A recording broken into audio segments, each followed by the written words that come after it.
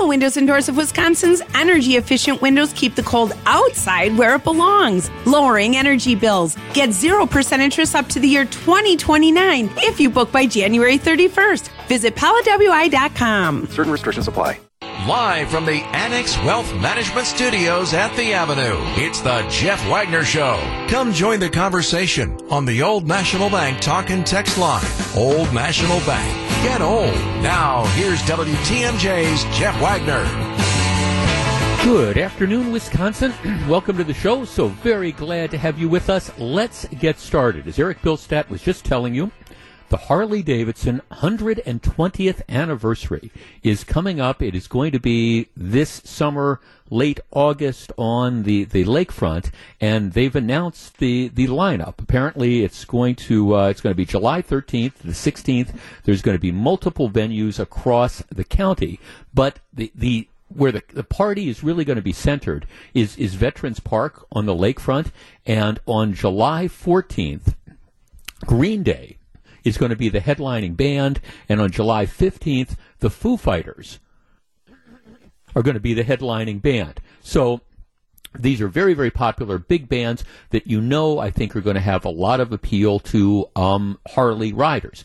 In addition, there's going to be all sorts of other acts playing the Harley Festival, including Joan Jett and the Blackhearts, Cody Jinks, Social Distortion, White Reaper, all these different headliners that are coming in, and they're expecting that you're going to have a huge amount of again, if these Harley celebrations are any indication, you're going to have a huge amount of people that are coming in. Tickets for the Veterans Park concerts are on sale now. Single day general admission tickets, $99, $180 for 2-day general admission tickets. And, there's also going to be all sorts of other stuff going on at Veterans Park. On July 15th and 16th, there's going to be other events at different Harley dealerships, and this is going to be the first time in what I think about 15 years that a major Harley festival is being held at Veterans Park. You got to go back to 2008 for their 105th anniversary, featuring a performance from Bruce Springsteen and the E Street Band. Okay, this is cool. And if you like Green Day and you like the Foo Fighters and you like some of these other bands, it's tremendous. You can buy tickets. You can know what you're getting into. But we cannot have a conversation about what's going to happen this July in Milwaukee without having a conversation about what happened in August of 2003. And I cannot believe that it's been 20 years, but it has been 20 years. Now, I understand that there's a lot of people like me who grew up in this town and have lived here all our lives and kind of have this historical recollection of things that go on. At the same time, I understand there's also a lot of people that have moved here over the last 20 years who were too young to remember 2003 and don't recall or never learned about one of the most glaring public relations mistakes, I think, in the history of American business. Now, let me take you back to the summer of 2003. It was the Harley 100th anniversary celebration, and they expected over 200,000 bikers from all over the country and all over the world were going to be coming to Milwaukee. All the hotel rooms in the region were booked 7 months in advance, and homeowners were paid to leave town. And this is before Airbnb and stuff like that. And this is 20 years ago. People were renting like 4-bedroom houses for like $2,000. If you had a mansion or something, they were renting it for $1,500 a night. And again, this is all before Airbnb. It was huge. And you cannot describe how enormous this event was going to be. Well, Harley, again, they had a number of events throughout the area. And, for their shows, they had, Billy Idol, they had Joan Jett, they had Poison, they had REO Speedwagon. All of these were great shows. But the big buildup was that it all led up to a free concert at, wait for it, Veterans Park that was going to be on August 31st of 2003. Now, here's the mistake that Harley made. Instead of saying who the performer was going to be. and who the acts were going to be, they decided to keep it secret. And it built, so there was all this speculation that was going to be out there about who was going to perform. And there were rumors that Harley was going to be bringing the Rolling Stones in, even though they were playing in Europe, or that Harley was going to be bringing Bruce Springsteen in, even though that Bruce Springsteen was scheduled to play at Miller Park. It was then Miller Park, now American Family Field. He was scheduled to play there the following month, but no, he was going to come here. So you've got 200,000 bikers, right, who have been here, they're drinking, they're partying, they're expecting, and it's all this speculation. What is this going to be? Is it going to be the Stones? Is it going to be Bruce Springsteen? So all these people pour into Veterans Park, and this is after a week of events, and there's all this buzz and buzz and buzz. And first of all, they bring out Dan Aykroyd, who I've got a link to this story up on Twitter. Dan Aykroyd completely bombed, just kind of completely bombed, and looked overwhelmed by the crowd. So you've got all these bikers who've been partying all week, and they're ready to rock. So first of all, they bring out the Doobie Brothers, okay, backed by the Milwaukee Symphony Orchestra. Okay. All right. Milwaukee Symphony Orchestra is wonderful. Don't get me wrong, but playing at this free Harley Fest concert doesn't work out. Then comes Tim McGraw. Now, I think Tim McGraw is a great country performer, but again, you're talking about a loud crowd of bikers, right? They're ready to rock, and Tim McGraw, really, that was not his performance. And he also came out and he was doing some of like these slow country love songs and stuff. Well, he ends up getting booed off the stage. In the middle of the McGraw set, Kid Rock comes out, and Kid Rock does 3 songs. Oh, okay, and people love Kid Rock, right? So this is Harley Riders, Kid Rock. It's kind of the perfect thing, but he only does 3 songs. But that's okay. Meanwhile, the day is going on and on and on, and people are getting drunker, and people are getting more restless, and you get this huge crowd, and it's free, and everybody's just ready to explode because it's going to be the Rolling Stones, or it's going to be Bruce Springsteen, right? That's where we think is going on. So who gets trotted out as the headliner for the last show, this giant free show that there's been all this speculation about? Well, it's Elton John. Now, I like Elton John. I have been to Elton John concerts. I think Elton John is an incredibly talented performer. I have Elton John recordings. I am a fan of Elton John. But Elton John, this little British guy, is not exactly the type of person that you would necessarily think would appeal to a crowd of drunken bikers who've been here all week. It was, he's got a couple hard rocking songs. Saturday Night's all right for fighting. I get that and all. But, Benny and the Jets maybe. But, come on. Rocket Man, I guess that's why they call it the blues. Goodbye Yellow Brick Road. This is not what the Harley fans came to see. And it's this huge disappointment. As a matter of fact, once it's Elton John that's out there, apparently everybody just disgruntled. They start pouring out. The people are leaving. Apparently so many people are leaving that they take down the barriers. They let everybody go into the VIP area.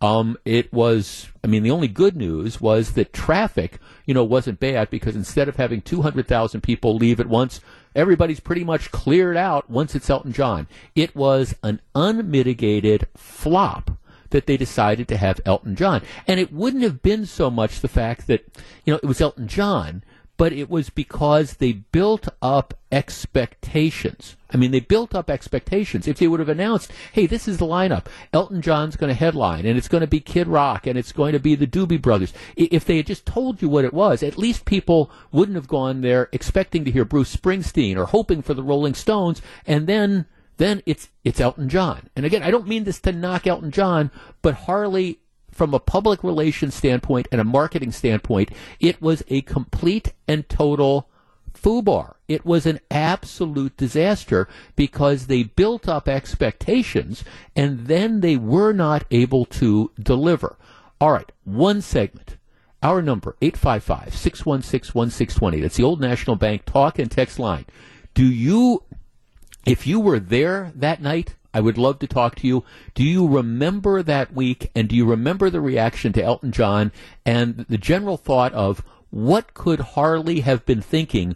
What could go wrong? Let's build up all these expectations, and let's bring out, the Goodbye Yellow Brick Road guy. 855-616-1620.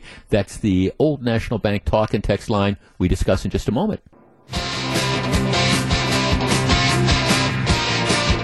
Okay, that's an Elton John song. Saturday Night's All Right for Fighting. Okay, you play that. The Harley crowd loves it. But, what do you do kind of after that? All right, Cindy in Richfield. Cindy, you're on WTMJ. Good afternoon. Cindy. At the time. Okay. Yep. Can you hear me? Go ahead, Cindy. Go ahead. I'm sorry. Go ahead. Okay. We were at the show. My husband worked for Harley at the time. And we were sitting next to a gentleman from Quebec who had rode down by himself. And so we had befriended him and we're talking to him. And he was very confused as to why people were so upset. So with a very limited language, we were trying to explain this to him, why it wasn't cool. But it was also the fact that every time they had a close-up of him on the big screen, his piano says Yamaha right across it, which that did not go over well. Yeah, on so many different levels. This was not well thought out. Thanks for the call, Cindy. We're swamped with text on the text line. Thanks for the call. Jeff, I was there and many people left. I stuck around, and to Elton's credit, I thought he put on a great show. All right, now some people are being a little bit critical of Green Day because the lead singer for Green Day has been very, very outspoken about not liking a lot of stuff that goes on in America. But that's not the point. At least it's going to be Green Day. So if you don't want to go to see the Green Day show, don't go to see the Green Day show. The problem with what happened 20 years ago was Harley built up expectations and then wasn't able to deliver. OMG, I was there, and within 2 seconds, a funeral of a friend, most of the crowd left. We like Elton John, and we stayed, and we enjoyed it. Jeff, do you think Elton John was a strategy for crowd control so the crowd wouldn't get too wild? By the way, I think Foo Fighters is an amazing choice. Jeff, my husband and I were two of the many who left that concert when we saw who the mystery musician was. Jeff, Harley will never, ever live that down. Oh, my goodness, it was a fiasco. I had tickets, but I got a call from a friend who was there. He said that the lines at the beer were 10 deep, the lines to the bathroom were 12 deep, and the surprise guest is Elton John. Me and my other friends just went bar hopping around town and skipped the concert. Jeff, the woman in charge of marketing for Harley Davidson was fired over that debacle. Yeah. Jeff, this comes from a former coworker of mine. Elton John opened with the song Funeral for a Friend, and someone in the crowd shouted out that it was Pink Floyd. Sometime around the Great Exodus, Elton John declared that even he didn't know what he was doing there. Jeff, as one of our callers has said, don't forget about the clearly branded Yamaha Harley competitor piano visible from all angles on the big stage. Yep. That's it. Jeff, what I remember vividly was the late night news, and all they were doing was interviewing people exiting the lakefront grounds. In some respects, it was hilarious. Jeff, I remember it like it was yesterday. I live in Pewaukee, and I could hear the groans out here. Yep, there's no doubt about it. Jeff, the Elton John Show, can't believe that 20 years has passed since then. I started riding that year and was excited to attend the various events throughout the city. I recall all the disappointment heard from riders that weekend. Yep, that was again, this is what happens when you build up expectations and you cannot deliver. Hey, if you follow me on Twitter, it's at Jeff Wagner 620. I just sent out a link with this thought. Now, the mistake, as we were talking about, that Harley made for the 100th anniversary wasn't so much, I think, booking Elton John. It was creating all these expectations as to who might be the lead performer and then not meeting them and causing the huge problem. So they haven't done that. For the 120th, they've announced Foo Fighters one night, and Green Day is going to be headlining at Veterans Park on July 14th. Now, I throw this out there for the subject of at least thought, because I'm going to be curious to see how all this plays out. The band Green Day is fronted by a guy named Billy Joe Armstrong. And I've got a link to this story about Billy Joe Armstrong. This is from this summer, and you might remember Billy Joe Armstrong. He's got a lot of attention. Green Day lead singer Billy Joe Armstrong said he was going to renounce his U.S. citizenship and move to England because he's so upset over the Supreme Court overturning the landmark abortion case of Roe v. Wade. The American Idiot singer made the comments to a crowd at his band show in London on Friday. Blank America. I'm blanking renouncing my citizenship. I'm blanking coming here. There's just too much blanking stupid in the world to go back to that miserable blanking excuse for a country. Oh, I'm not kidding. You're going to get a lot of me in coming days. He went on to say, then he was at a show the next day. He called, I can't use the word that he used to describe the justices of the Supreme Court. He then said blank the Supreme Court of America, although he didn't say blank. It's a word that I can't say on the radio. This is, again, not the first time he's expressed his dislike for the U.S. He's blasted the American media in the song American Idiot. And he has, of course, been outspoken for his dislike of former President Trump at the American Music Awards in 2016. So I do think it's sort of an interesting situation, and you know what you're getting into, but it is kind of interesting to me that a great American company like Harley Davidson chooses Green Day, and with Billy Joe Armstrong saying he's renouncing his U.S. citizenship, I don't think he's done that as of yet, but that's certainly what he was talking about doing this summer. So that's who's going to be headlining one of the nights, and I suspect that there's going to be some controversy about that. But again, this is the decision. You can decide if you want to go or not go, and that's fine. You know what you're getting into. I will be curious to see if Billy Joe Armstrong goes on the same sort of anti-America rant at the Harley 120th celebration at Veterans Park this summer that he did when he was in London last summer. I sort of doubt it might be the same sort of approach, but again, you never know exactly. So that's just kind of that's sort of the choice that is out there. Okay, let us completely and totally switch gears. We talked about this a couple weeks ago when the idea was first suggested, and now it's starting to gain a little more traction. By way of background, it is a madhouse on the streets of Milwaukee and southeastern Wisconsin in general. I'm looking at the latest story. 18-year-old man died following a crash on Milwaukee's north side that left 2 others injured and 1 man in custody, police say. The crash occurred Tuesday at roughly 11:45 a.m.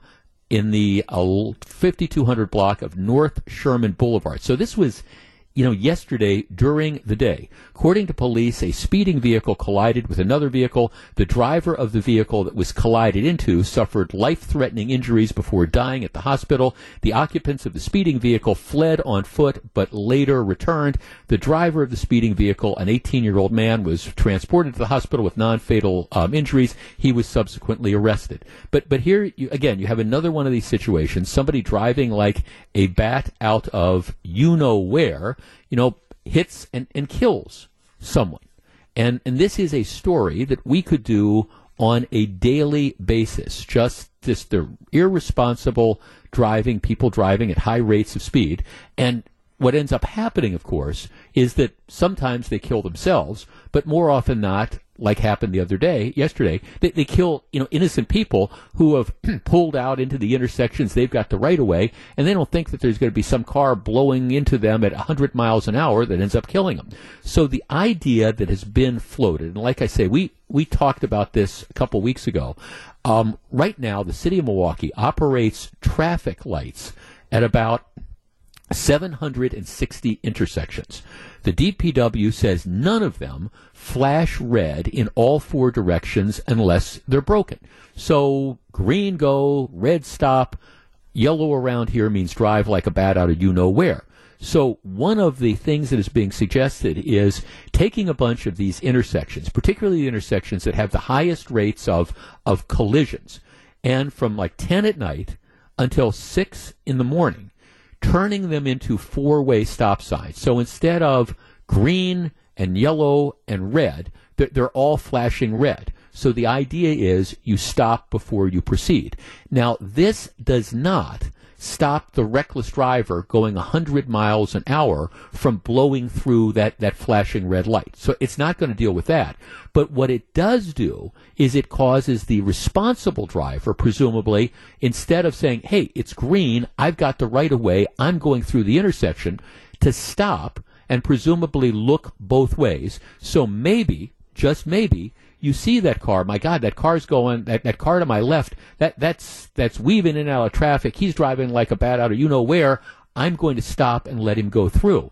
So the idea is maybe you could reduce the number of collisions that occur, and particularly to the innocent drivers who are in vulnerable positions because they get hit on the side by the car going 100 miles an hour. It's not a perfect solution to the reckless driving problem, but it is a way of perhaps protecting the responsible drivers from the irresponsible drivers. Now, you need to do all sorts of other stuff as well, and it starts with catching the people that are driving 100 miles an hour, and in my opinion, changing the law so you can put them in prison. But that's another story.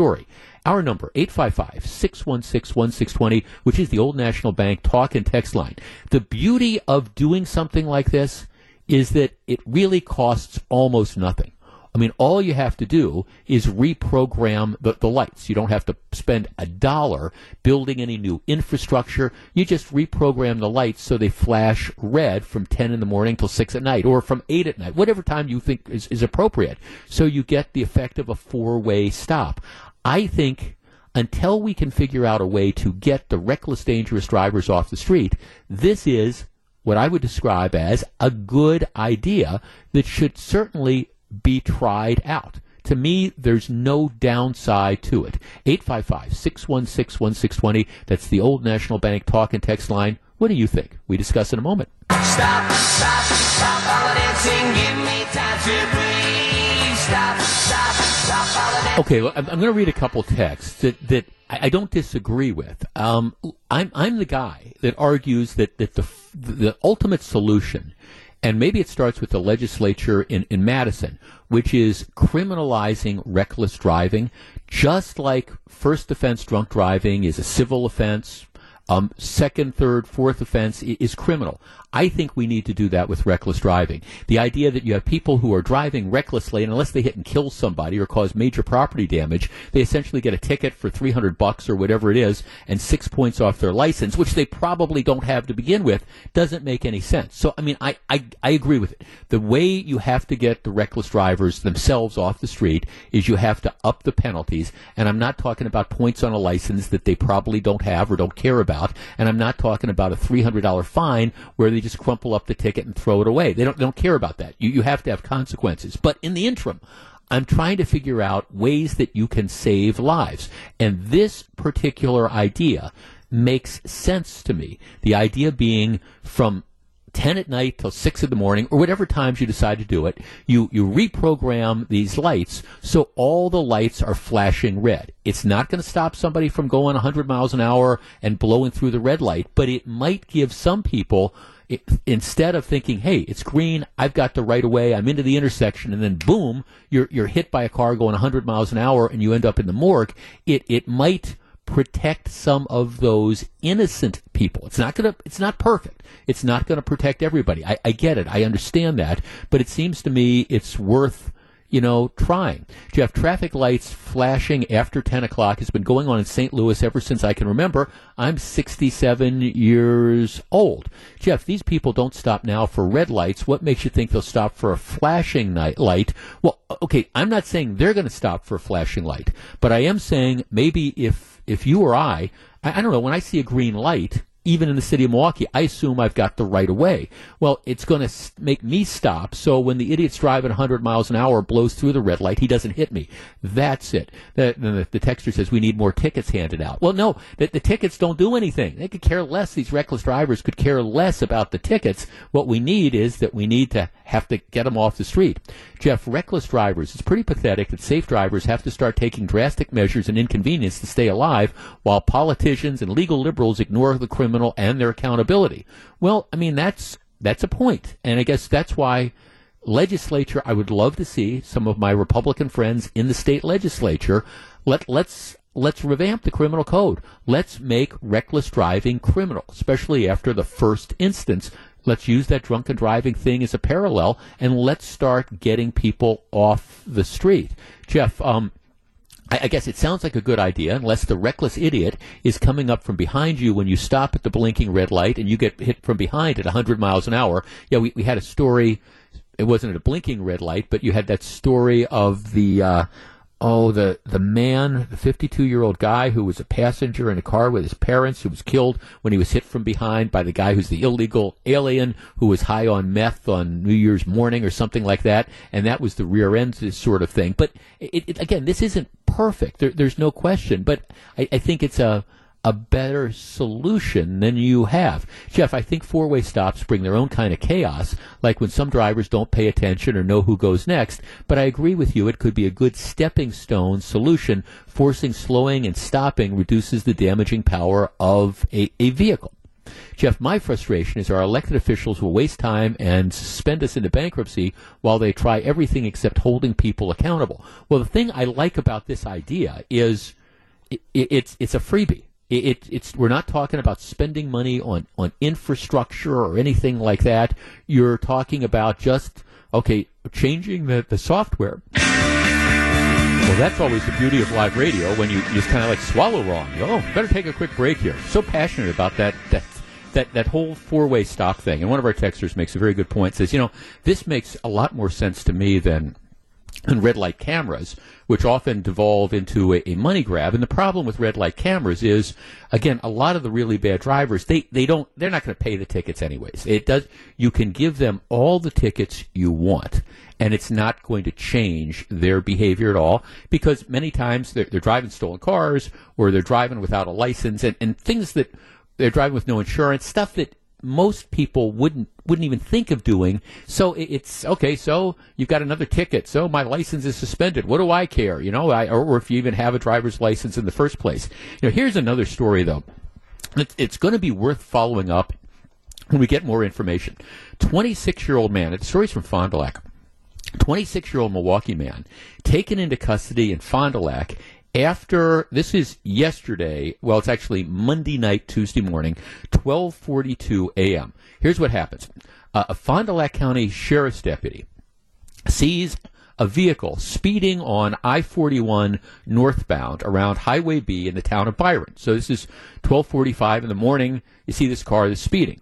Emergency lights, they turn on the bubble lights. Emergency lights and sirens were active in an effort to catch up to the suspect and to try to tell him to stop. There's red lights behind you. Well, this is southeastern Wisconsin. Nobody stops for the cops. The vehicle then blows through a stop sign at an intersection. The vehicle increases its speed, continues to resist the deputy's attempt to stop the vehicle. Meanwhile, they call in the license plate. Hey, I'm involved in a chase. This is the license plate. The chase comes back. The Department of Transportation say the plates don't belong to any vehicle. So the presumption, I think, is the guy's driving a stolen vehicle. That would be my guess, with somebody else's plates on it. Don't know that for sure, but that's kind of my guess.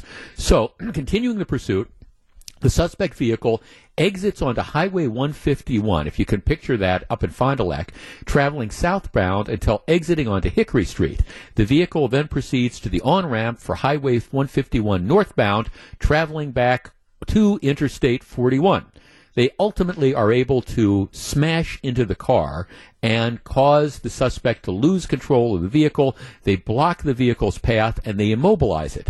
Refusing orders to exit the vehicle, deputies assisted the suspect out through the driver's side of the window, where he was taken into custody. The suspect was found to be on, wait for it, felony probation for hit and run causing injury. Gee, I wonder how that could be. And first-degree recklessly endangering safety, use of a dangerous weapon. So the guy that is driving in this incredibly dangerous fashion on probation for causing hit-and-run injury and for recklessly endangering safety by use of a dangerous weapon. He received... Also had a prior record. He'd got a number of citations and things like that. In total, the pursuit covered 9.5 miles with Wisconsin State Patrol assisting in the conclusion. The guy is from Milwaukee. So the operative question is going to be, who put him on felony probation in the first place, and why did we think it was going to work out well? Another example of where the court system apparently got it way, way, way wrong.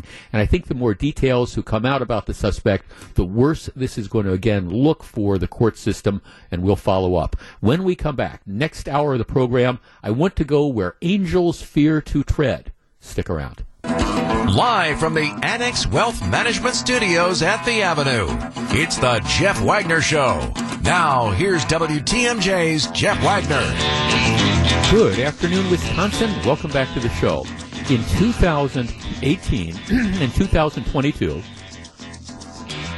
what happened was in Milwaukee County, they, in an effort to try to juice turnout for liberal candidates, the county board put various non-binding referendums on the ballot. In 2018, it was should you legalize pot? And then in 2022, they brought the exact same, verbatim ballot not advisory referendum back. Again, trying to turn out people who support legalizing marijuana, hoping that they would vote for Democrat candidates. That's what ended up happening. And I firmly believe that if you look at when Tony Evers was first elected in 2018, the fact that you had these marijuana referendums on a number of county ballots, Dane County and Milwaukee County and a couple other, that helped juice the turnout, which helped lead to Evers beating Walker. It was a political thing. This year, Milwaukee County is trying to do the same thing. They've got essentially a legalized abortion non-binding referendum question that's going to be on the April ballot. And again, the hope is, I think the taxpayers going to cost them $16,500 to put that question on the ballot, but they're hoping that will turn out some people to vote on this advisory referendum, and they will also vote for whichever liberal candidate happens to be on the ballot for state Supreme Court. It's an effort to try to juice turnout to manipulate a result. But it's just the way the game is played. So Tony Evers yesterday wanted to do this statewide. He said, look, this is what I want. And it's only the legislature that can put these questions on the ballot. But Tony Evers had come out and he said, look, this is what I want I want a statewide referendum on the question of legalizing abortion. He said, I want to ask, should Wisconsin's 1849 abortion law be repealed and the constitutional rights guaranteed under Roe versus Wade be restored? And again, the reason Evers is asking this isn't because he really wants to see where Wisconsinites are on this. It's because he wants to use this as a wedge issue to try to generate more voters to come out statewide who might otherwise not be voting in the state Supreme Court race and vote for whichever candidate they feel is most likely to throw out the state 1849 law. So it's a political move, pure and simple. And the state legislature is having none of it. It's going nowhere. So it's not going to happen. But taking the politics out of this, and this is where I say I want to go where angels fear to tread.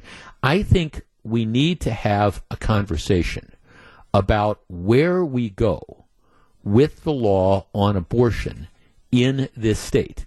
And this is a conversation that I suspect maybe none of you are going to fully agree with me. And I understand that people on sort of the extremes on both sides aren't going to like anything that I have to say about this. But I really think we need to move forward. And the way you move forward is through the legislature. Now, here is the deal. Evers is right. Wisconsin has an 1849 law which essentially says no abortions except in the case of whether or not a woman is going to die. No abortions for rape. No abortions for incest. No elective abortions at all. In this regard, we in Wisconsin are unique from all the states around us. And so, as a result, we have become an anti-abortion island.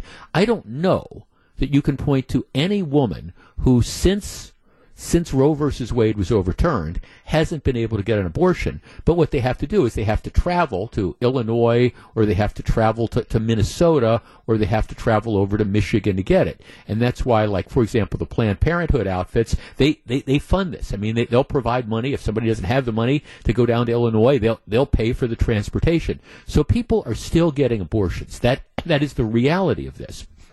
But it's just more inconvenient for them to do it. So, at least in my opinion, this law doesn't stop anybody. It just makes people, again, have to travel to do it. When Evers comes out and talks about this, he cites poll after poll after poll of Wisconsinites who, I think the vast majority, believe that abortion in some form should be allowed.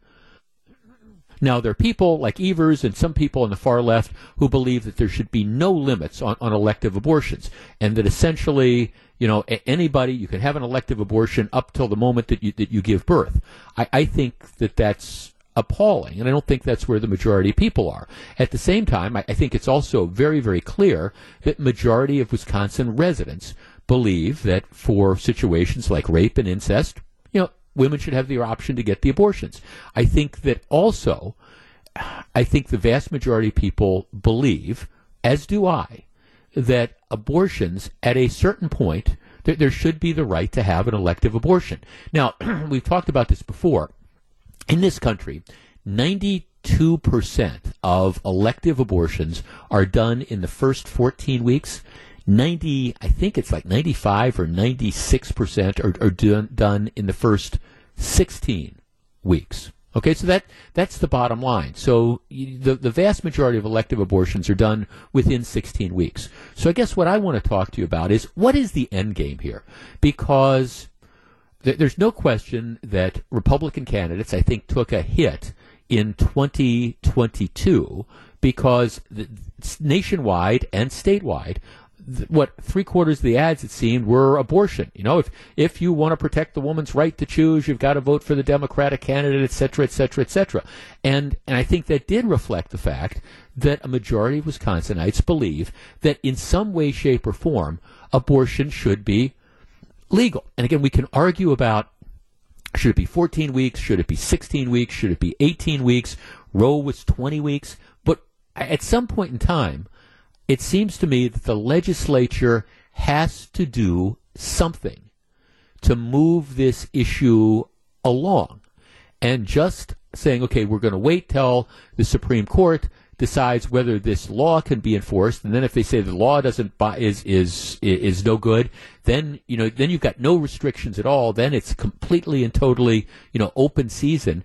At some point in time, don't we need to come together? And is this a time where maybe the Republicans that control the state legislature, even though many of them are pro-life, need to recognize that, hey, we need to move this along, and we need to have some sort of statutory scheme to allow women in Wisconsin to receive abortions instead of having to be transported down to Illinois or over to Minnesota. And again, I don't know what that magic time is, whether it's 14 weeks or 16 weeks or 18 weeks. I don't know.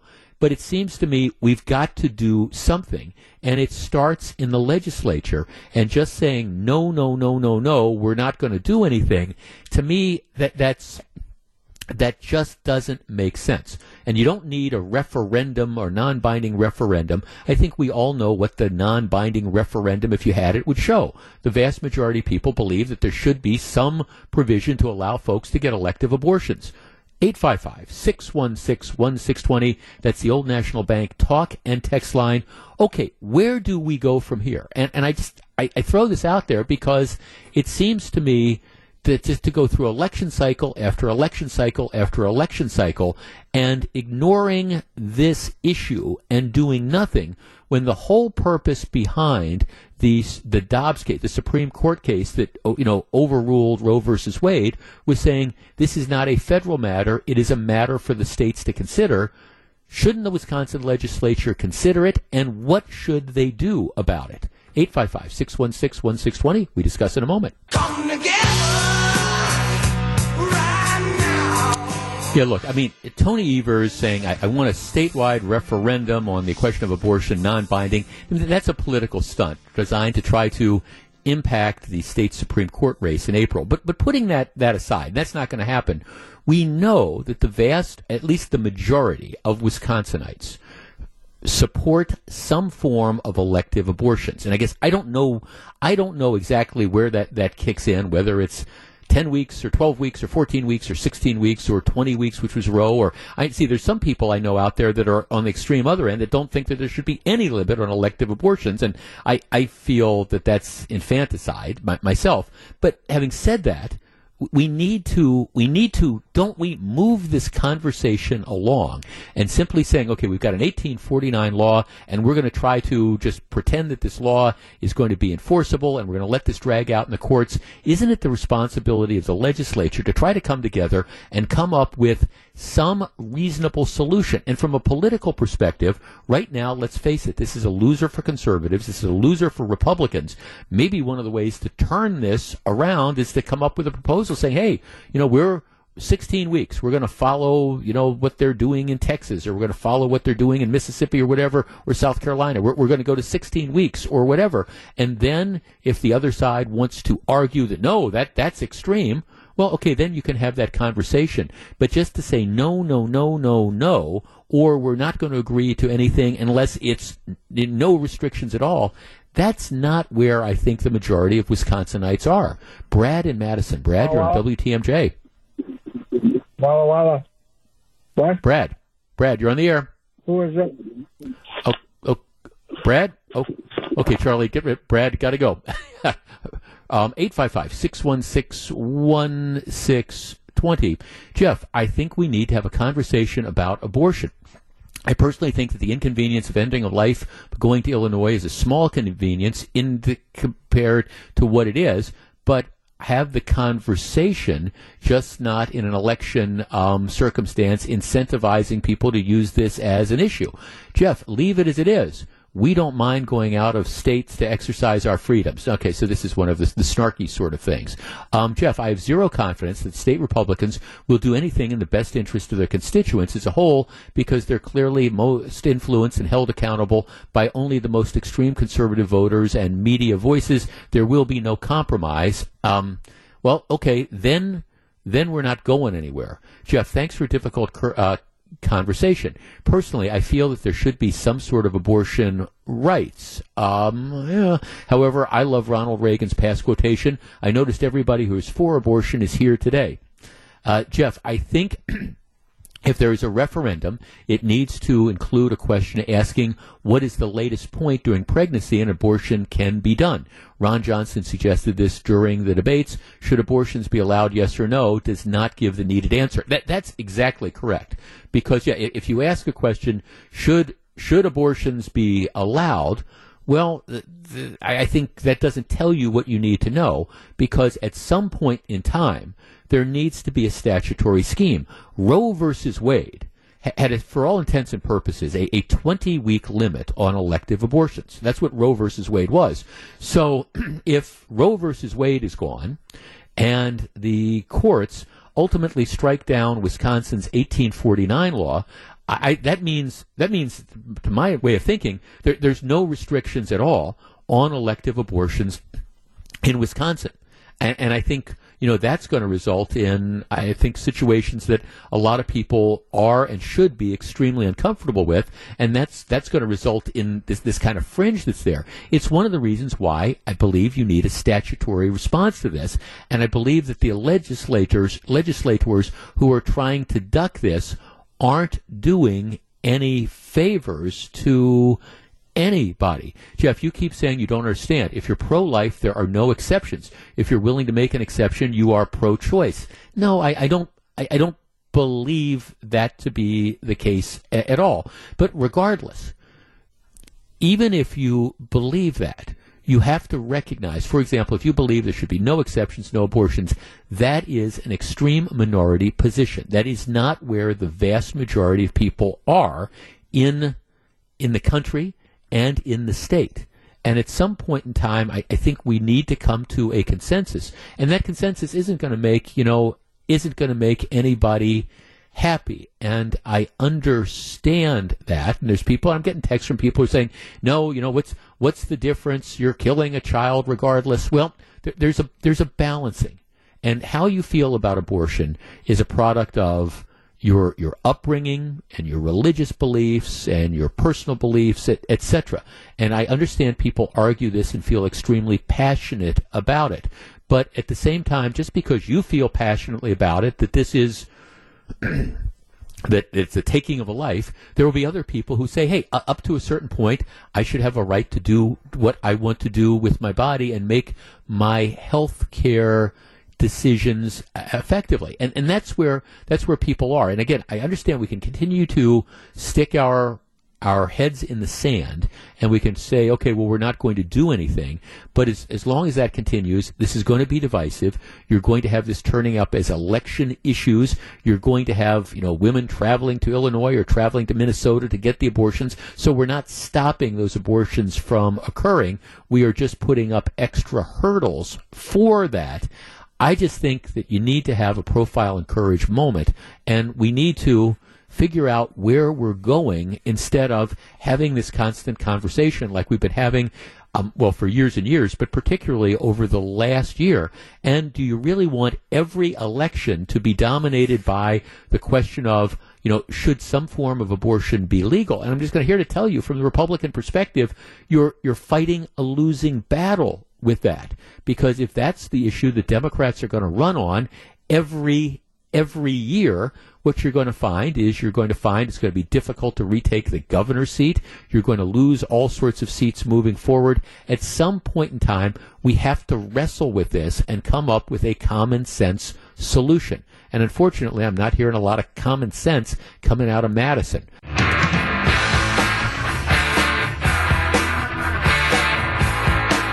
Hey, let me give you an update on a story we talked about last week. There was a professor at Hamlin College in Minnesota, small liberal arts college, and she was teaching a class on art of the world. Before the class, and part of the syllabus, they said, hey, we're going to be looking at various religious paintings that are part of global art history, including this very, very famous painting from the 14th century that depicts the Prophet Muhammad. Now, in Islam, you're not supposed to show depictions of the Prophet Muhammad, right?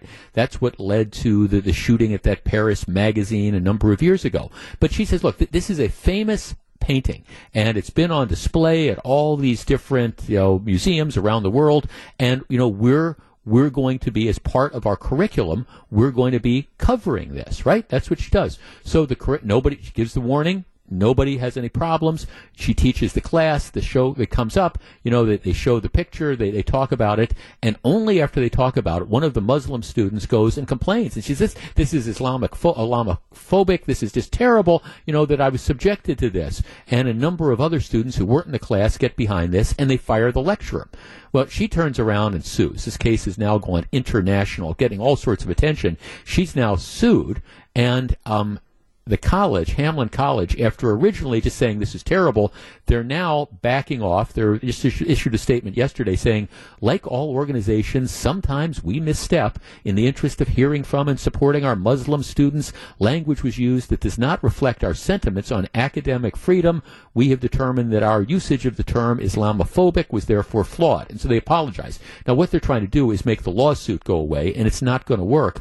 But I wish some of these universities, instead of just taking the bait, instead of saying, oh, we've got a student somewhere who is offended, and so that automatically means that we have to react, it would be nice if they didn't have to be sued before they recognized that what they were doing was very, very wrong. Nobody can eat 50 eggs. You just said he could eat anything. You ever eat 50 eggs? Nobody ever eat 50 eggs. Hey, Babaluga, we got a bet here. My boy says he can eat 50 eggs, he can eat 50 eggs.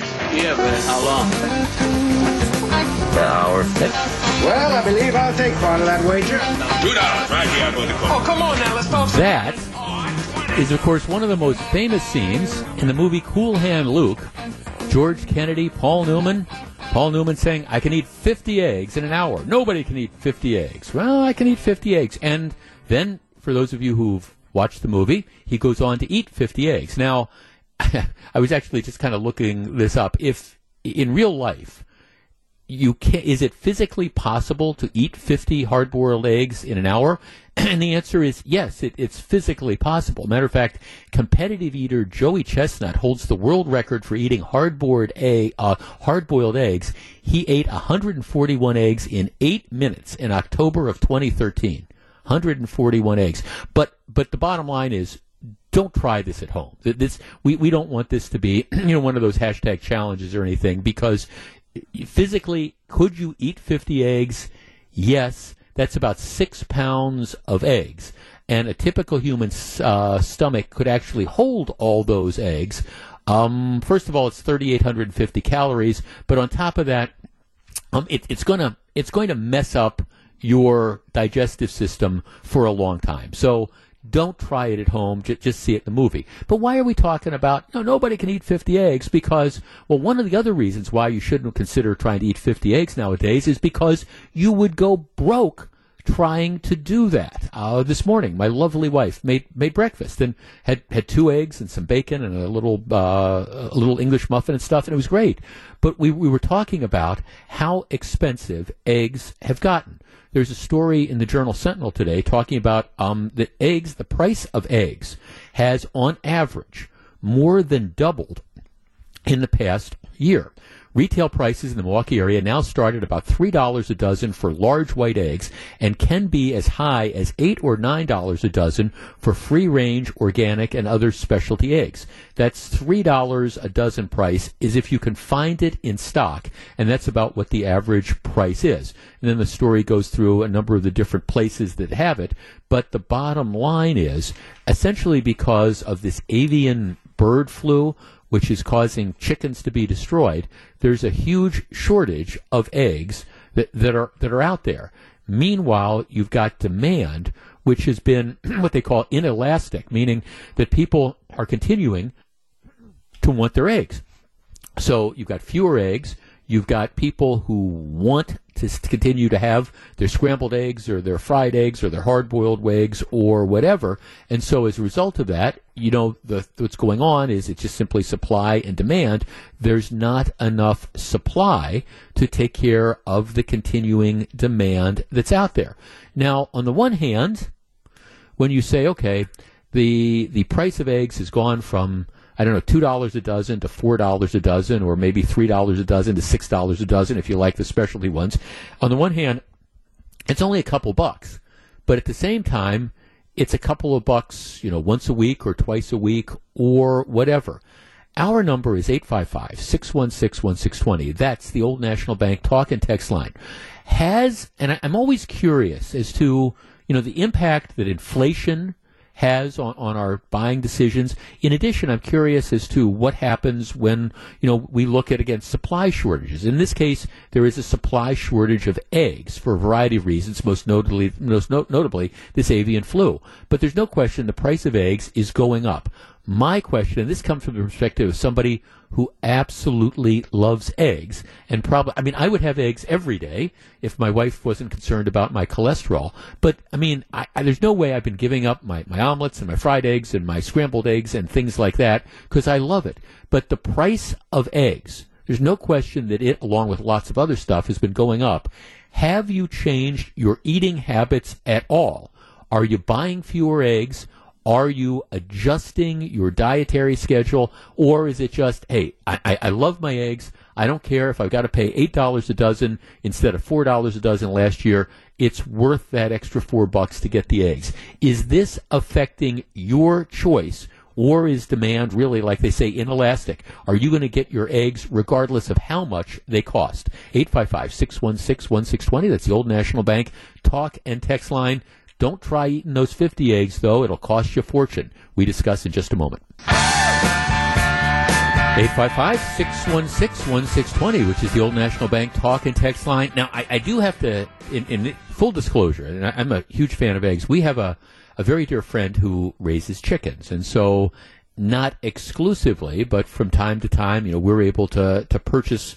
We're able to go over to her place and we purchase like kind of eggs from her, and they're the best eggs in the world. You can't get them all the time, and she has not dramatically raised her prices. But it's amazing how this is going up. Jeff, it's not just eggs for daily consumption, but eggs are used in all sorts of other consumer goods, so the prices rise on those items as well. Time to raise chickens in the Wagner spare room. I'm not sure how the condo board would feel about that. Jeff, we have a farm and raise our own eggs, but even if we didn't, no one would stop buying eggs. The nutrition from $5 a dozen eggs is much more than spending $5 for a large bag of chips, and people don't blink at that. I wish people had more perspective about the value you get for your food, even if the price goes up. Jeff, I have free-range chickens and collect 2 to 3 dozen eggs per day. I work for a local pest control company, and some of my regular customers constantly ask me if I'm in the area to bring them eggs. At $5 a dozen, I'm still probably a lot cheaper than the stores. Jeff, if you had been buying eggs at Outpost prior to the bird flu, you would have been paying $7 to $8 already. You'd have to take a second mortgage to do that now. Jeff, I'm inclined to buy myself 3 or 4 laying hens and eliminate the problem. That's what Nicole says.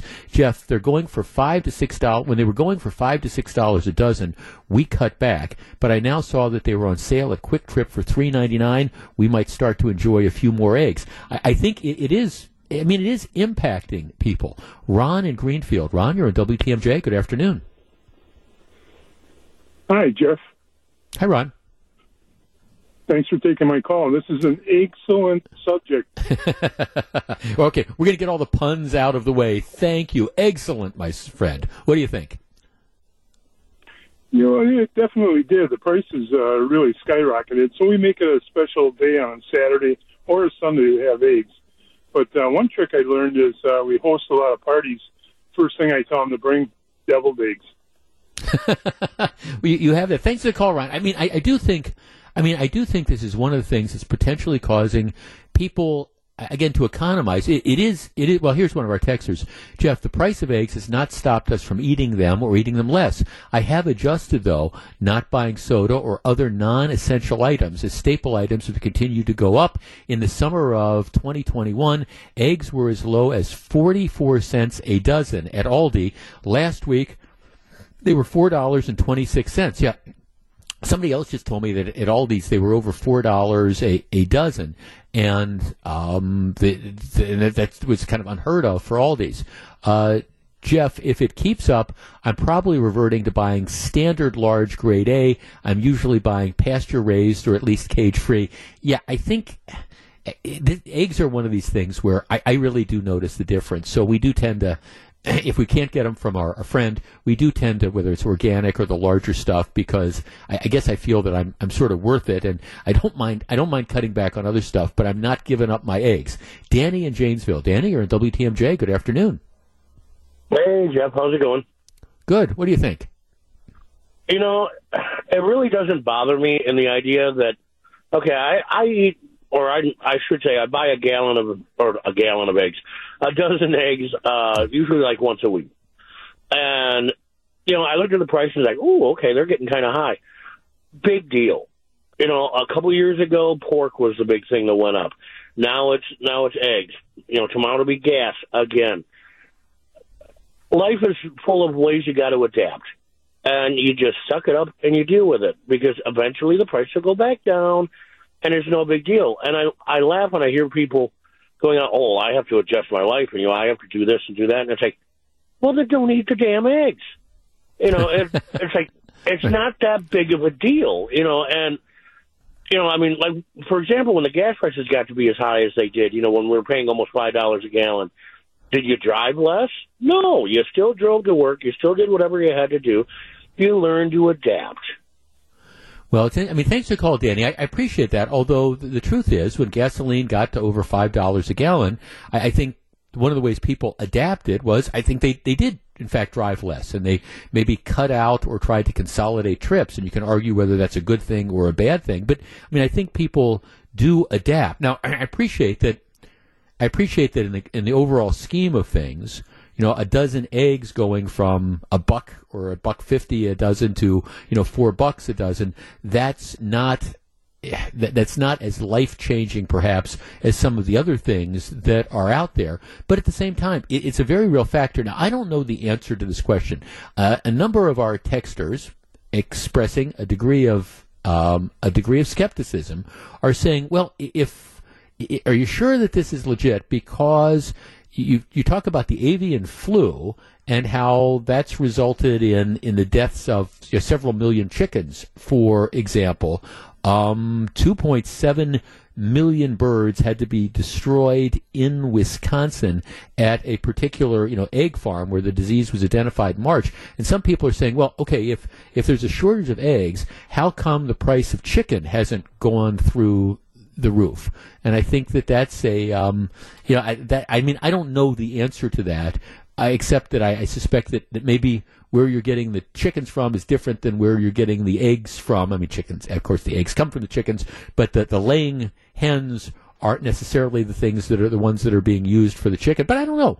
I don't know. And if you want to go down the conspiracy route, I accept that that's there.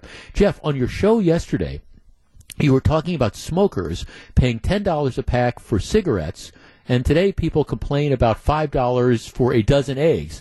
There is irony. That is a great factor. Jeff, unfortunately, I heard a national report that, like COVID, the bird flu is becoming endemic, so it could be this is something that's going to be ongoing. Jeff, we're buying more eggs over here with 2 growing teenagers at home, but we do try to get the best deal when buying them. Aldi and Quick Trip have received our business lately. I think people are probably shopping around a lot, and that's just the stuff that makes sense. But the bottom line, and one of our texters who goes to a restaurant that I go to says, hey, I love their Denver omelet, and it doesn't matter, even if they raise the price another couple bucks, I'm still buying the Denver omelet because, life is short, and you do want to treat yourself. But kind of circling back to where we started, this is a real phenomena that's going on here, and it's a real everyday sort of problem. And I don't know whether it's an endemic situation or whether it's a temporary thing, but the bottom line is, again, if you go back to that Cool Hand Luke movie, I'm not sure where those prisoners would have come up with the dough to buy those 50 hard-boiled eggs that the guy was able to eat in an hour.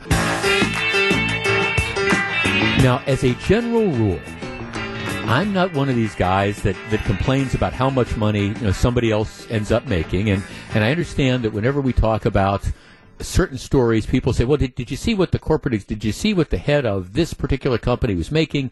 And they're not sharing it with the employees. Well, the reason, like a lot of the high-powered executives make the money they do is because the board of directors believes that they add value to the company. So I don't like to get caught up in that too much, except this story caught my attention. And if you are a shareholder in Walt Disney, the Disney company, it should probably catch your attention too.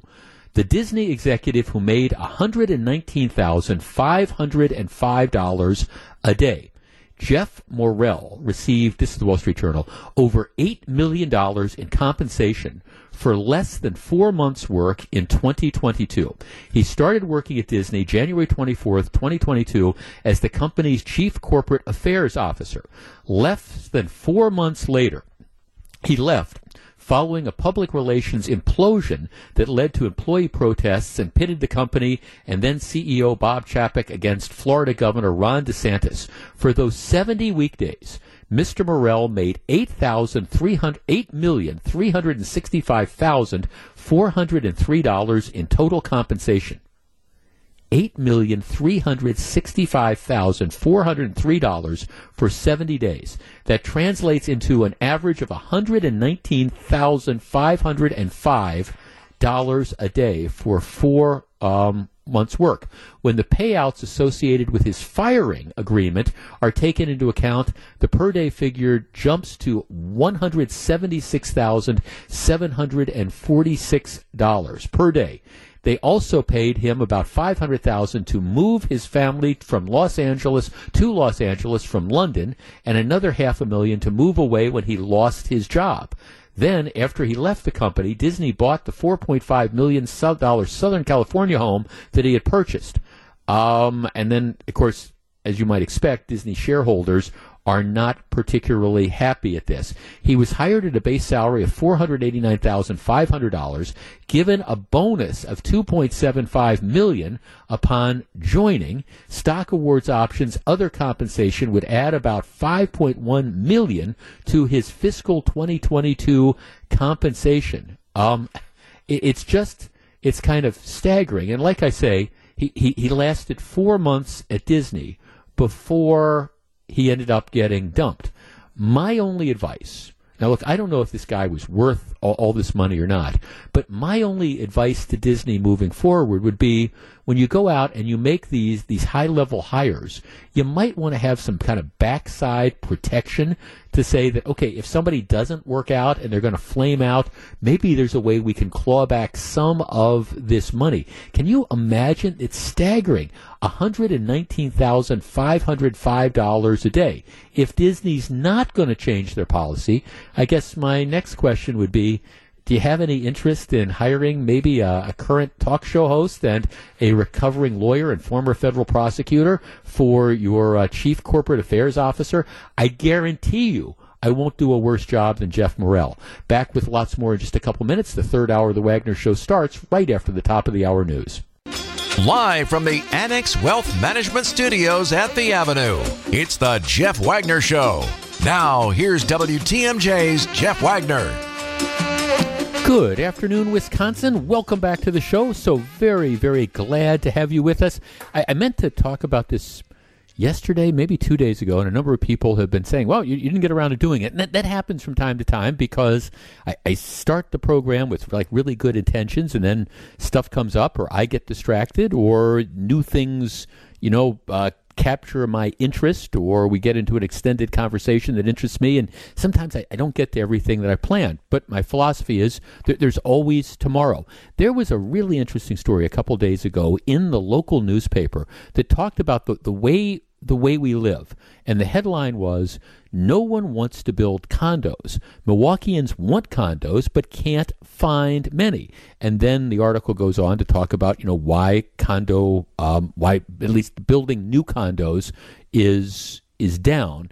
And it's largely because the banks, they're willing to invest money in apartments, but they've been through a couple of these boom and bust cycles, and a couple banks really got hit hard years ago by investing in condos, and then you'd have economic downturns, and they took a hit on it, and so they're reluctant to put up the money, which is why there's not a lot of new condo development going on in southeastern Wisconsin. I'm not saying there's none, but there's not a lot. And in general, what you see going on is the developers, instead of building the condos, what they're doing is they're building apartments. And that's all well and good, except there's a lot of people who don't want apartments. They would prefer to have condos. Now, it's no secret. I live now in a condo for 30 years. I had a house in Whitefish Bay.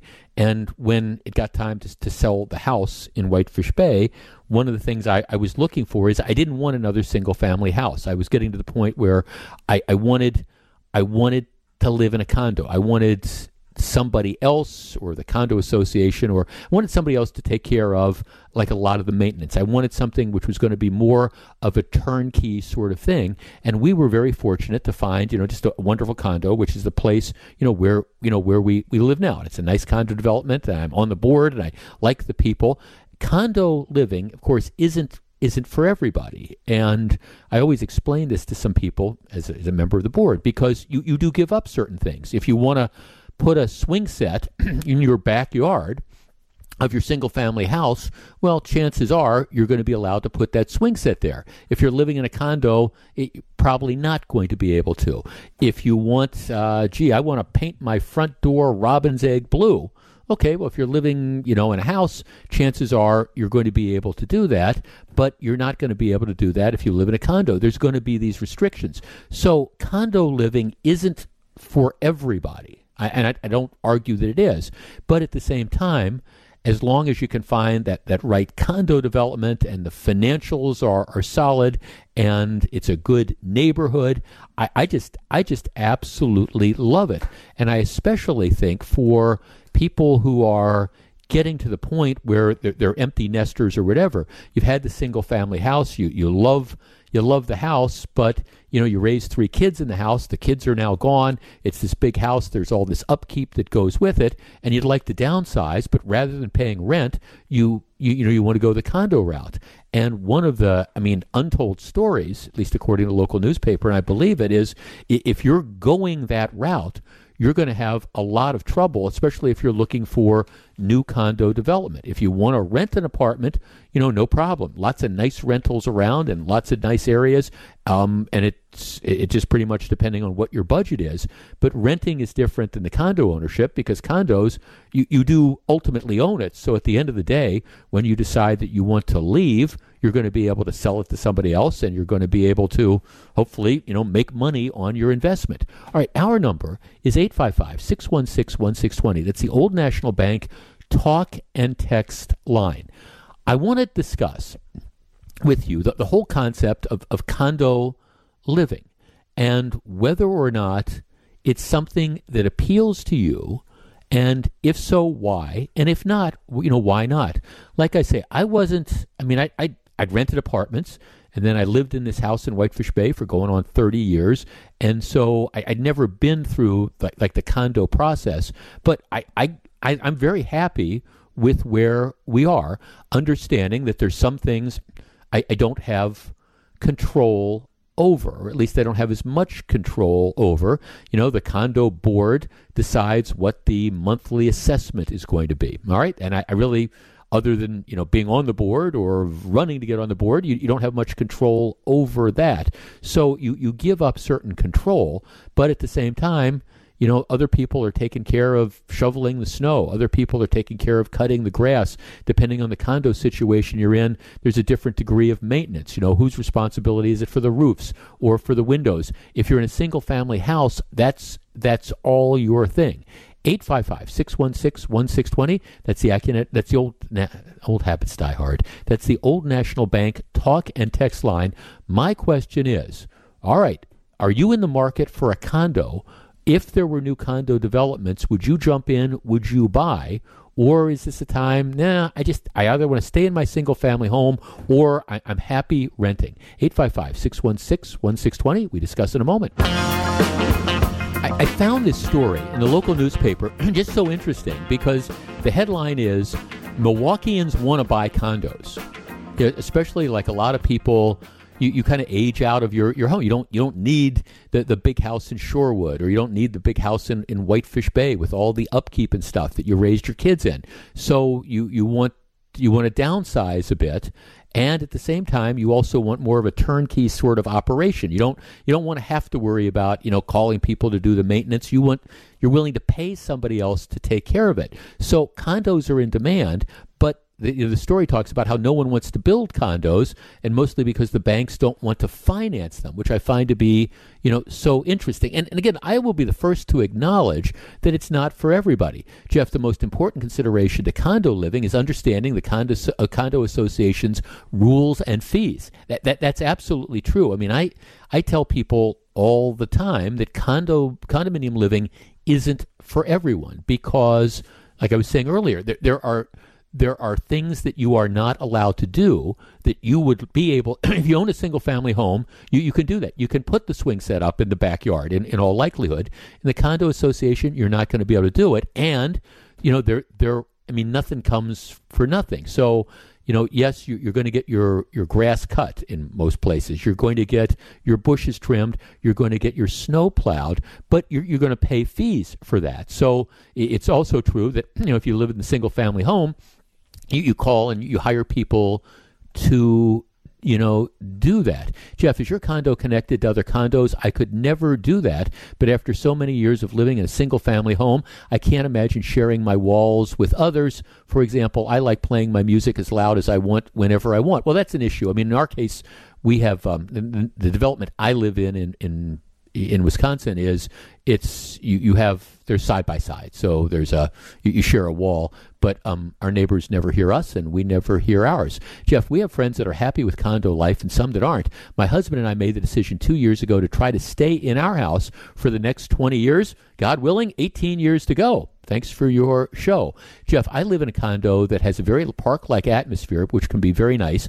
Dues were very low for years. It turned out, though, that maintenance had been putting Band-Aids on repairs to keep dues low. Now they've gone up dramatically, and several special assessments are being done, which many are stressed out about financially. Yeah, that's the other thing you got to recognize, because and I mean, I have a certain philosophy. Like I say, I'm on our condo board, which is that you've got to constantly raise dues, just deferring maintenance, and you have to have decent reserves, because at some point in time you're going to have to do replacements on the roof, or you're going to have to put in new mailboxes, or you're going to have to redo the streets and stuff. Those things are going to happen, and so you have to put money aside. And so that's why, I mean, one of the things, before you get into a condo, you should certainly look at the financials of the condominium complex and try to decide, is this there? Jeff, how many condo associations don't have backup funds necessary for major repairs? I'm hearing too many instances of that. Well, I think that's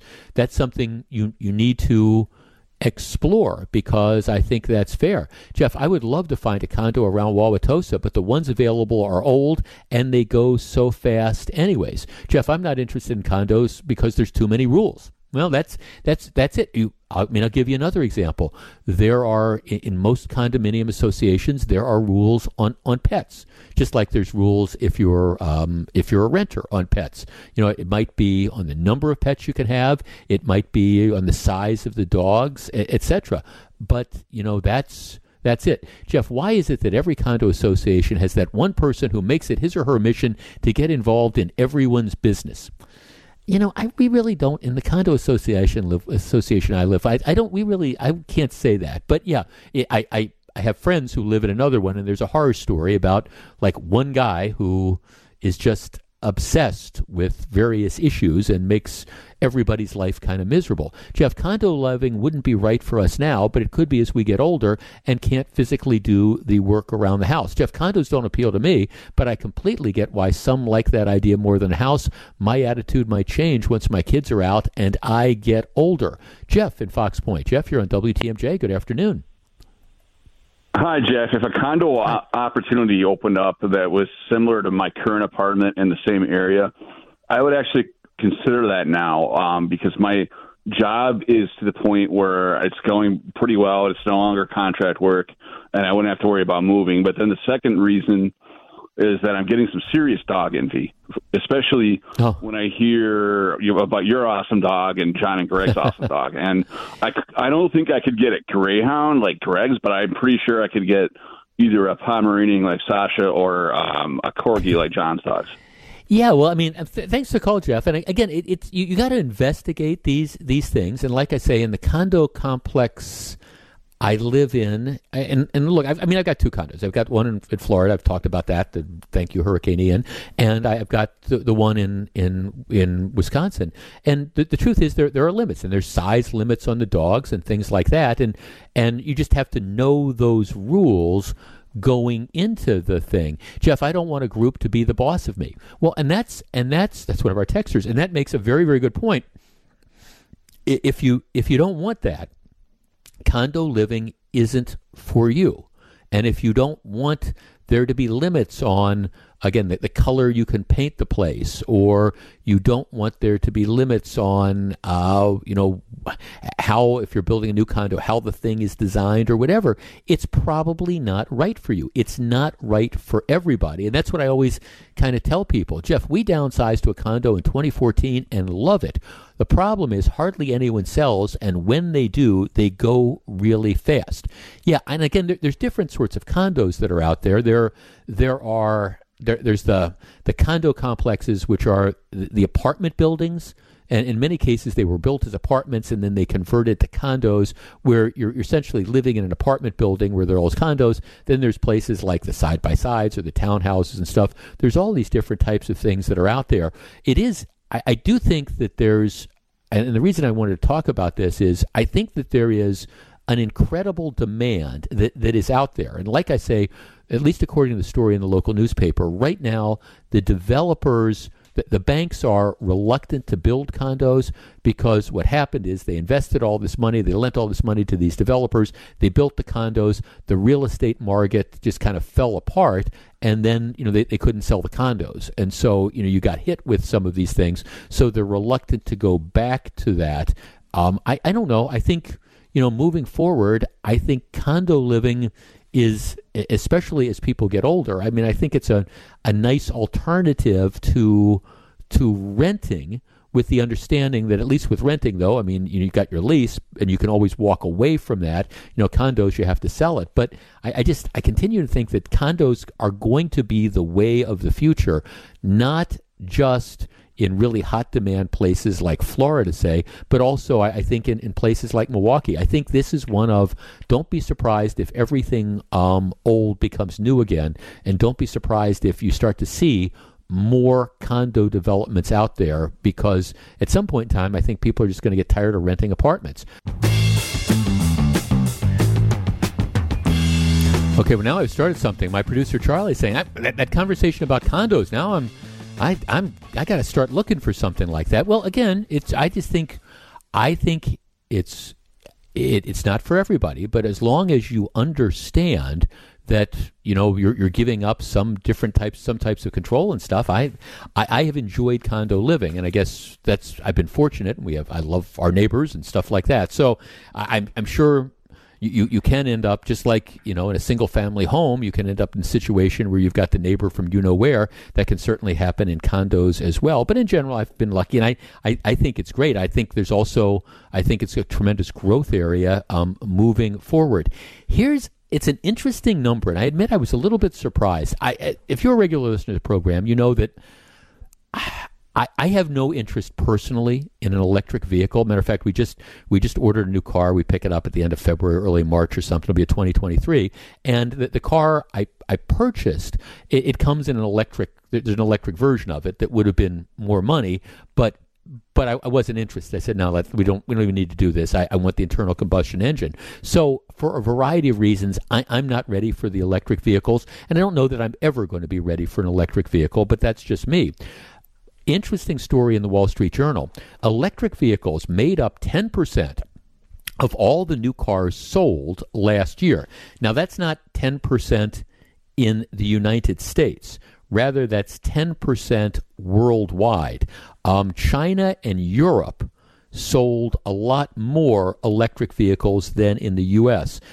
In the U.S., the share of all electric vehicles, and these don't include hybrids, these are all electric vehicles, the share of all electric vehicles rose to 5.8% from 3.2% the year before. So it didn't quite double, but it has gone up. But let's round up, about 6% of the new cars sold in the United States are electric vehicles. That compares with 19% of the cars that are sold in China are electric vehicles. 11% of the total car sales in Europe are electric vehicles. So more and more people are buying these electric vehicles. At the same time, I continue to believe that they've got a long way to go. And I understand that the different automobile manufacturers and the government are trying to do everything they can to, push people into these electric vehicles. But I don't know. Do I think that you're going to be able to get that number? Okay, so the number was a little bit less than 6% this year. Do I think you're going to be able to get it to maybe 10% in the next 3 or 4 years? Yeah, you can get it to maybe 10% in the next 3 or 4 years, but I think getting it much higher than that's going to be really difficult until they deal with a lot of the issues that for American drivers you've got to deal with electric vehicles, which includes reliability of the batteries and the length of the charge and availability of charging stations. I think we're a ways away from at least widespread use of electric vehicles, but that's just me.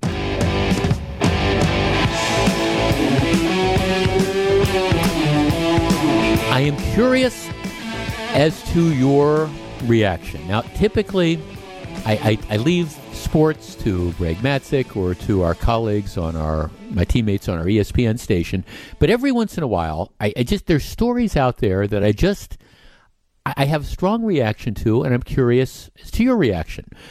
Aaron Rodgers, of course, he goes he goes on weekly. He makes an appearance on the Pat McAfee show, and he's talking about his future. Now, we all know Aaron Rodgers is scheduled to make almost $60 million. I think it's $58 million a year. Next year, that is guaranteed. So the only way he doesn't get that dough is if he retires. And let's face it, he's not going to walk away from $60 million. That's just not going to happen. So the question is does he want to play for the Packers, or does he want to play for somebody else? And would he want the Packers to try to arrange a trade, which would give the Packers some salary relief?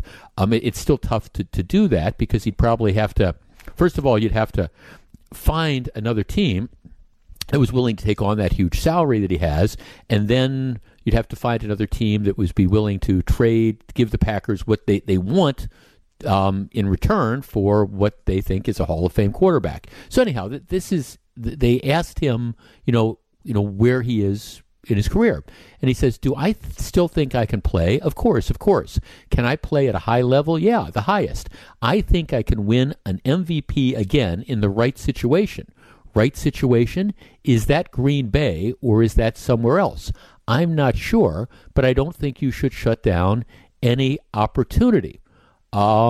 He says, now, again, I'm not sure if there's about that, if it's in Green Bay, and there's more conversations to be had. Then he goes on to talk about how he's not interested in being part of a rebuild, and he says that there are parameters on his desire to return for a 19th season in Green Bay, saying there will be conversations on whether the Packers retain some veterans like Mercedes Lewis, Randall Cobb, Alan Lazard, Robert Tonyan, and David Bakhtiari.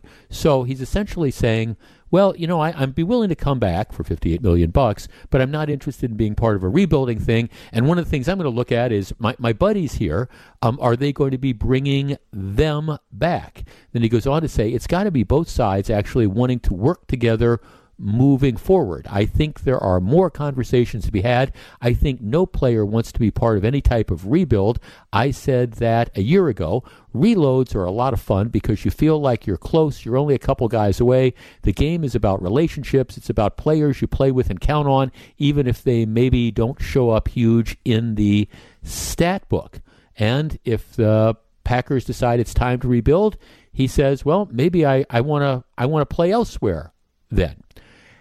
Our number is 855-616-1620. That's the Old National Bank talk and text line. So Rodgers is saying, at least the way I interpret it, well, I'd be interested in coming back, but I'm only interested in coming back if the Packers are going to have the players that I think they should have surrounding me. I'm not interested in having a bunch of new guys. And if the Packers drop a lot of the people who've been around for a while who are making a bunch of money, then I think it's time for me to think about moving on. 855-616-1620, which is the Old National Bank talk and text line. What would your reaction to Aaron Rodgers be? You hear Aaron Rodgers say this, and if you're the president of the Packers, if you're Murphy, or you're the general manager, or you're members of the board, and you hear him say, "Well, I'm interested in doing this, but I don't want to finish my career in a situation that doesn't allow me to flourish." All right, if you heard this, what would your reaction be and your response to Aaron Rodgers? 855-616-1620. I'll give you mine, and we'll discuss in just a couple minutes. Back with more in just a second. This is Jeff Wagner. I always try to personalize this. I'm trying to think if my boss, the awesome Emily, came to me and said, "Jeff, here's the deal. Next year, we're going to pay you $58 million to do your radio show. But just so you know, we're making other changes at the station, and there's some people you like, and we're bringing in all new other day parts. But, we're paying you $58 million to continue to do your show from noon to 3. You know what my reaction would be? It would be, thank you. It would be thank you. It wouldn't be, well, I'm not sure I want to take that money if you're moving, so and so or so and so. It would be no, thank you. And I will be here. I will do the best job I possibly can. I appreciate your confidence in me that you're willing to give me that type of money. That would be my reaction. Aaron Rodgers is, well, I don't know. I mean, I'm thinking, if I don't have an impact of this, maybe it's time to move on. 855-616-1620. I was listening to this and thinking, the guy stands to make $58 million a year, and he's arguing about not wanting to come back. Really? David in the Fox Valley. David, you're on WTMJ. So we're going to pay him $5 million a month on average for him to come back and play, who's lost 2 NFC games and barely had a winning record this year. And now he's going to tell us how we're going to run the deal? Yeah. Green Bay made a huge, the biggest mistake they ever made in the franchise history by signing him to this deal, because he owns this franchise. Yeah. And now at least for the next year, he does. You're right. At least for the next year, he does, because a long time ago, the dead money that we're going to have when he's gone, it's going to be like the 49ers were when they were deferring money in their big quarterback years. Green Bay won't put a competitive team on the field for 5 years after he's gone. And with the $58 million, I tell him, you go find a team. Because David, I appreciate it. Thanks for calling. I want to get as many calls as we possibly can, because we've kind of touched a nerve with this. I guess I'm just, I look at, and I understand that you want to win, and I don't know if he says, gee, I think I can perform at this highest level. You certainly didn't see indications of that this year. Maybe it was because of the thumb or whatever. But at some point in time, this constant kabuki dance of will I or won't I, and maybe I want to do this and maybe I want to do that, at some point in time, and I like what David said, you hold this franchise hostage. And it's like, okay, here is the deal.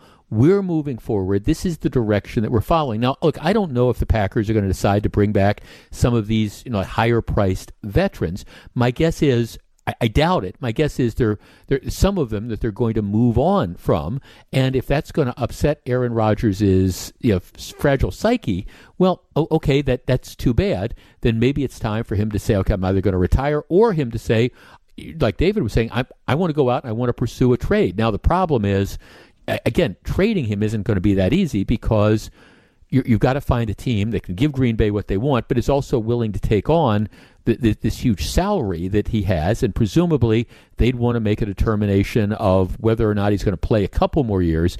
I doubt that you take on that huge salary for just 1 year, only to have him retire. Butch in New Berlin. Butch, you're on WTMJ. Doing, guys? Hi, Butch. What do you think? Hey, you know what? Open the door, good riddance. Don't let the door hit you in the bum. It's the whole attitude that transfers down to the whole team, and you're not going to find a team to take them. My gosh, don't even think there'd be a circus to take this clown. Well, thanks for the call, Butch. Well, he's a Hall of Fame player, and I don't mean to diminish that, but at some point in time, you just become such a pain in the you-know-where that it's not worth it. And I get it that if you really thought that this guy was the same quarterback he is at 40 as he was at 30, maybe you put up with the prima donna stuff and you put up with the will he or won't he or whatever, because they're at that superior level. But the truth of the matter is, athletes, and this is just the reality, athletes, as I've said before, their butts do not age like fine wine. And there's always a drop-off. And sometimes it's gradual. Sometimes it's just like a cliff. And once you start to hit 30 or 40, 39 or 40, you are at that stage. Now, I don't wish Aaron Rodgers badly, but I guess I'm listening to this from the perspective of a Packers fan, and I'm thinking, he should be, the right response is, I'm under contract with the Green Bay Packers. I am committed to doing whatever the Packers need me to do in order to win. If they decide that they think it's time to move on, I'm willing to go along with that as well. And by the way, thanks for making me, rich beyond the dreams of avarice. And I'm looking forward to, thanks for paying me $58 million next year. That's the response that normal people have. Jeff, I agree with you. I recently I saw Aaron Rodgers stuff he was doing about 10 years ago. Completely different guy. They should have traded him last year. Jeff, if you were not happy at the station and wanted to move on for more money with your buddies, you would? Well, I know if they're paying me $58 million, my comment is going to be, thank you. I'm not going to make any I'm going to say, no, thank you for paying me that money. I will do whatever you need me to do. And if you decide that you want to send me to another station, that's okay, because I like getting those big paychecks every couple of weeks. Let's talk to Jim in Cedarburg. Jim, you're on WTMJ. Good afternoon. Hi, Jeff. How you doing, man? Good. Hey, what do you think? I agree with a lot of what you said. And first caller, it's a nice topic to agree with you on, Jeff. Anyway, I think we've seen, if there was a fear of Packer fans of having to experience a bad year because Rodgers wasn't here, well, we just have that, so who cares? It's time to move on, Plus, demands that we heard yesterday to basically revive the geriatric ward yet another year. Come on, these guys can't run anymore. Rodgers can't run. It's a lot more exciting to watch these quarterbacks that are mobile in the pocket instead of watching him dilly-dally, can't get rid of the ball, and a sack is coming on third down. So I'm ready to move on to Love. And if Love doesn't work out, hopefully they'll draft a quarterback in the first round, and now you got the backup to Love. Because even at that, my God, what are they going to do? Hang on to a $60 million salary with Rodgers and a $20 million with Love? The numbers get daunting. No, thanks for the call, Jim. They do.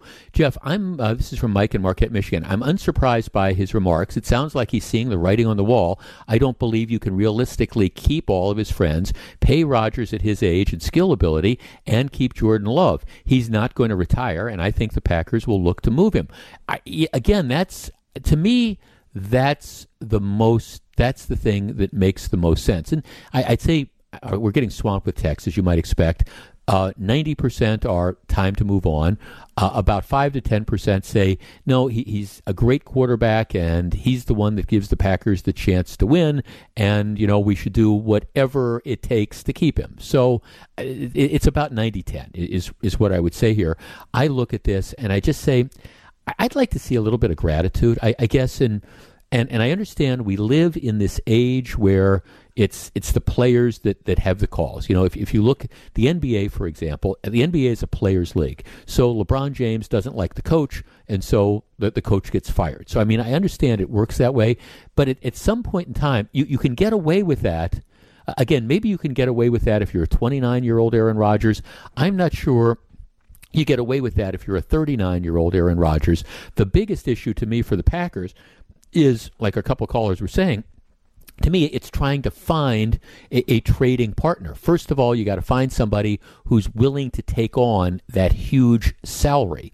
Then you got to find somebody who's willing to give the Packers, something other than some, used footballs and things like that. You got to still make that deal. So I don't know who the trading partner is, but there might be somebody out there. There might be that team that figures you're one Hall of Fame, even though he's not playing at a Hall of Fame level quarterback, away from getting to the Super Bowl. Or maybe you figure this was an aberration, and maybe you're figuring that, Aaron Rodgers is going to go off to, Tahiti and find the fountain of youth, and he'll be able to come back and he'll be able to play. I don't know what that answer is, but I guess from Aaron Rodgers' perspective, it would be nice, at least in my opinion, to see just kind of a little bit of gratitude. And, hey, I want to be in Green Bay. If Green Bay doesn't want me here, that's fine. I'm willing to look at trades.